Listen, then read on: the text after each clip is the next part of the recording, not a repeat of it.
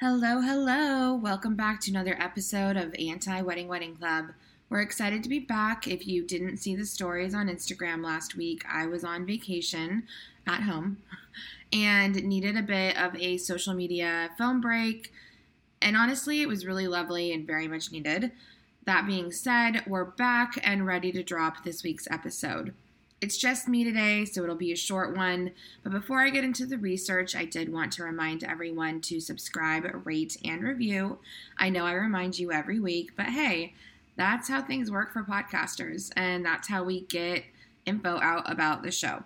So yell it from the rooftops or your Instagram and help us reach more brides or people that are just interested in the wedding industry so we can save them from the rules and regulations of said industry. The topic, and there my phone goes. This is what happens when you record podcasts from home and don't put your phone on silent. Sorry about that. The topic at hand today is ring bearers. We've all seen them, the cute little boy dressed as a mini groom trudging down the aisle with the rings. They come after the bridal party, but before the bride, with everyone's fingers crossed they don't lose the rings, fall down, or completely freak out before they get to the altar. So where did this tradition come from? Well, this one was tough, actually. There's no concrete, this is where this tradition of a boy under the age of 10 was assigned to carry really expensive rings down the aisle. Article, Wikipedia entry, research. There just wasn't very much. There was a handful of things, so I'll go over what I found. If you happen to know more about this topic than I do and what I talk about in the episode, definitely email me or DM me, and I will happily share that information. What we do know is that there was tradition in ancient Egypt. If you've listened to a few of my episodes, you'll realize that a startling number of things that we still do came from the Romans and the Egyptians.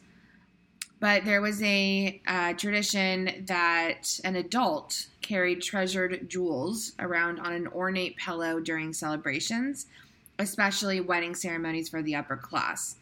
This obviously would not have been a thing if you were not rich, as lower class citizens would not have jewels that they could have carried around.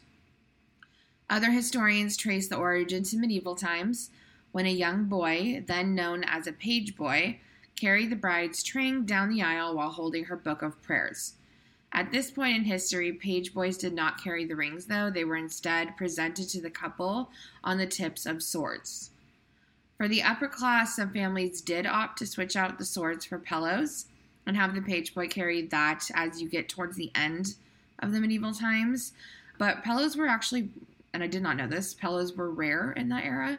So this only worked again for the upper class and the rich. The last big historical push for the ring bearer came via the Victorian era, which that era is still holds a decent amount of influence on our current wedding culture. A lot of the kind of main things that we still see came from Queen Victoria. She was highly influential, so that is kind of something that still carries to this day. But during this time, the ring bearer grew in popularity, and their outfits got a bit more extravagant, and they kind of became this mini version of the groom. As now, they were often young relatives or children of friends between the ages of 4 and 10. So there you have it. Nothing salacious, nothing really inherently disappointing about this one. It's just one that seems to kind of have ebbed and flowed and grew over the years, till the image of a young boy with a pillow and rings sort of cemented itself in our minds, as flower girls have also done. So how does this tradition work for brides today? Up until, I would say, the 2010s, most brides did seem to follow the proper guidelines for the ring bearer, though almost always symbolically having the child carry a pillow with fake rings, as giving a toddler very expensive rings to potentially lose doesn't really seem like the best idea. The role of the ring bearer was also given almost exclusively to boys. These days, I've seen couples shake it up a bit more. Having the couple's dog walk down the aisle as the ring bearer has become increasingly popular, so long as your dog is trained enough to handle the task. Mine very much would not be. She would see somebody that she loves and take off to go say hello in an instant. Other brides have opted to have girls be the ring bearer, or even their adult friends play the role, which I have to admit seems always to ensure laughter from the guests if there is an adult male acting as a ring bearer going down the aisle. I've also seen plenty of ceremonies where there is no ring bearer or flower girl in the wedding procession. So if you do not want to have children at your wedding, as I don't, then this is simply a tradition you don't have to partake in. Have your bridesmaids carry them down, or the best man can have the rings in his pocket ready to give the officiant. If you do want children at your wedding, go ahead and pick whoever you'd like to fill the adorable roles, regardless of gender. I'm quite fond of asking kids first if they'd like to be in the wedding at all, and then if they do, if they have a preference of which role they'd like to play. Besides, if they're a bit more invested, they might make it down the aisle a little bit better. If they're tiny tots and don't have an opinion yet, give them the pillow, cross your fingers, and be prepared to giggle as they attempt to figure out just what it is they're supposed to do.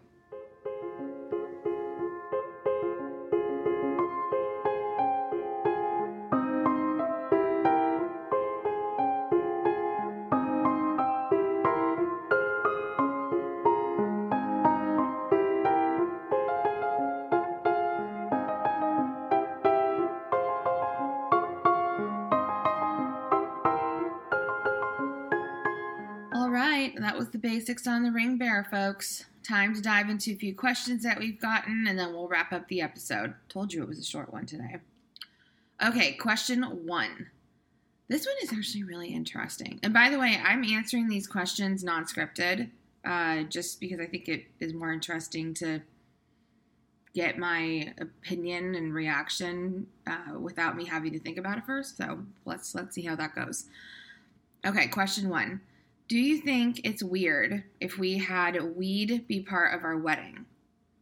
It's a decent part of our lives as well as our immediate family. We also live in Colorado, so it's legal here, and really there is very little stigma to who would be mostly invited. But we're worried what others will think. Is it weird, or will they judge us? To be honest, I have never even thought about weed being part of a wedding. That's really interesting. So I don't have an issue with weed. I don't smoke a ton, but I live in California. It's also legal here. I do have a little box of, vape pens, and I have gummies in my fridge that I will partake in sometimes. It's a personal preference if you like to or not. I don't think there's anything wrong with it. My father was an executive of a company, and I know for a fact that he smoked weed when he got home, like every day from work. And I'm sure at some point during his wedding, he definitely smoked weed, and I'm sure my mom did too. So, yeah, I think that because it's legal now and the stigma, at least if your family and friends that's part of it, they wouldn't freak out over. And again, it's your wedding. If they freak out over it, then whatever. I think that there could be ways that you could do that and have it be part of it. The only thing that I would stress, though, is even though it's legal, there are rules about quantity. So, a fun thing could be like having, I don't know, what would you do? Like a bar of gummies. I don't know. You could have CBD or THC in your cake or your cupcakes. You could give the favors or blunts. I don't know. But the thing about that, though, is depending on how large of a party your wedding is, that's a lot of weed. And I know that I definitely know there's restrictions on how much you can have. So it might be one of those kind of like bring your own weed type situations. So then people only have a small amount. And if they feel like, popping a gummy and then jumping on the dance floor, and that's what most people in the wedding have done, then cool. I don't know. I don't think there's anything wrong with it. I don't think it's weird. People can judge you all they want. It's your wedding. If it's part of your guys' life and your immediate families, I say go for it. But just be careful that you don't, get arrested for having pounds and pounds of pot at your wedding. That would be my advice. Okay, next question. Okay, sorry. I had to take a second to read this in my head before I said it out loud. I feel like I'm always going to get questions like this, and that's okay. You guys can ask me whatever you want. Question 2. You've mentioned a few times that you don't want kids at your wedding. Not to pry, but is there a reason why? I kind of don't either, and I have no idea how to tell my friends and family that. All right, this is a tough one. So the reason I personally don't think I want kids at my wedding, and by the way, I'm not engaged. That can very much change if and when I ever do get engaged and have a wedding. Who knows what I'm going to decide to do. But in my head, when I think about it now, I don't see children at my wedding. The reason why are a few things. The first being I have seen a lot of issues arise from children being at weddings.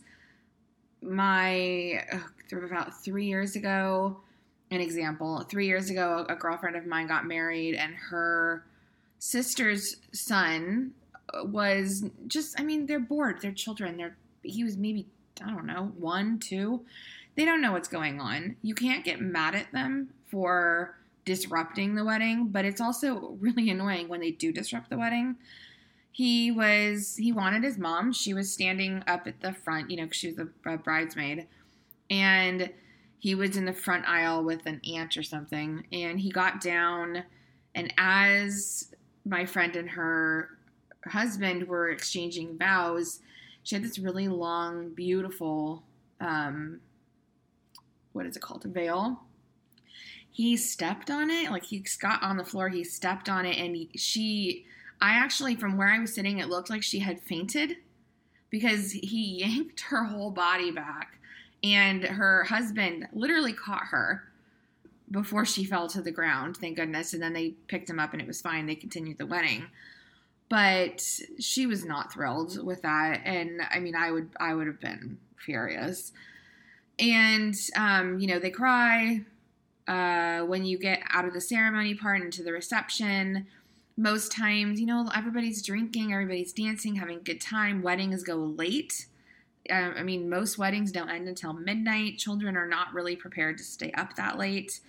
I feel like the parents can't have as much fun as they would have normally because they have to constantly watch their kids because, of course, you have to watch your kids. Or there's the parents that don't watch their kids, so then everybody else in the wedding is having to, pay attention to where these children are. I've also seen that multiple times. And then the image of the wedding that I have in my head is a very classy adult affair, and it just doesn't really aesthetically or logistically fit with kids being there.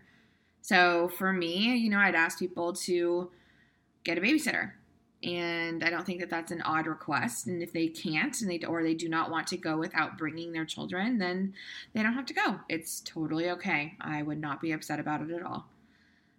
In terms of telling people, I think you have to be pretty firm, because I think if you listen to the episode where Carrie Ann was on from Kith and Kin Weddings about mothers and mothers-in-laws and families, she mentioned one where it was her wedding, and she told them that they couldn't, a couple that they could not bring their kids because they just didn't have the room. And the couple still showed up with their 2 children in tow. Carrie Ann is a lot nicer than me. She let it go and they figured it out. And she's just such a lovely soul. I would have honestly asked them to leave my wedding. If somebody did that, I would ask them to leave because I think it's incredibly rude. Especially if they asked and I said, please do not bring your children, and they still brought them, that would be an issue. That's why you have a day of event planner, because she can handle that, so you can enjoy your wedding and not be the person that has to talk to them. But I think that you just have to be on your, on the wedding invites, on the wedding website, just be very clear and say this is a 21 plus wedding or 18 plus wedding. Please do not bring children under the age of this bracket, or if you're okay with having teenagers but you don't want a 4-year-old, just be clear. It's your wedding. Give them the info. Make sure the ones that you're inviting that do have children are aware of the situation. And again, be okay with, while you're saying that it's okay for you to make this decision to not have kids, it's also okay for the couple to be okay with not going if they can't bring their kids. That's also their choice. So you can't get mad if people can't adapt to that rule that you're setting either. I would just say handle it as nicely as possible. Just let people know. Communication is key in almost all things, and go from there. Okay, last question we're going to do today. What kind of guests are you looking for in the future? We are looking for all kinds. I've been talking to vendors that do things a little bit differently. I would love to get some couples from the LGBTQ plus community, how they tackled traditions and things like that, because they're very hetero. And so how does that work when you have a gay couple? People that have two different cultures that have had to be blend together in their wedding, and how does that work? People that have opted to do something different, anything really. I mean, I want this conversation to evolve. So it's basically just about understanding the wedding industry, how it exists, why it exists, and the pressures within it, and how do we make the decisions on our own weddings, in lieu of that. So, yeah, I mean, if you guys have any recommendations or there's anybody that you want to hear from specifically, please let me know, and I'd be happy to reach out and see if they'd be interested. All right. Thanks, guys. Can't wait to chat with you all next week. Remember to subscribe, rate, and review the podcast if you're enjoying it. If you're in California, please stay safe. We are on fire right now. It is really not great. My house smells like a fireplace when I wake up in the morning for the last couple of days. Please be safe, everybody. And, my heart goes out to everyone. And, yeah, we'll talk to you guys later. Thanks. Bye.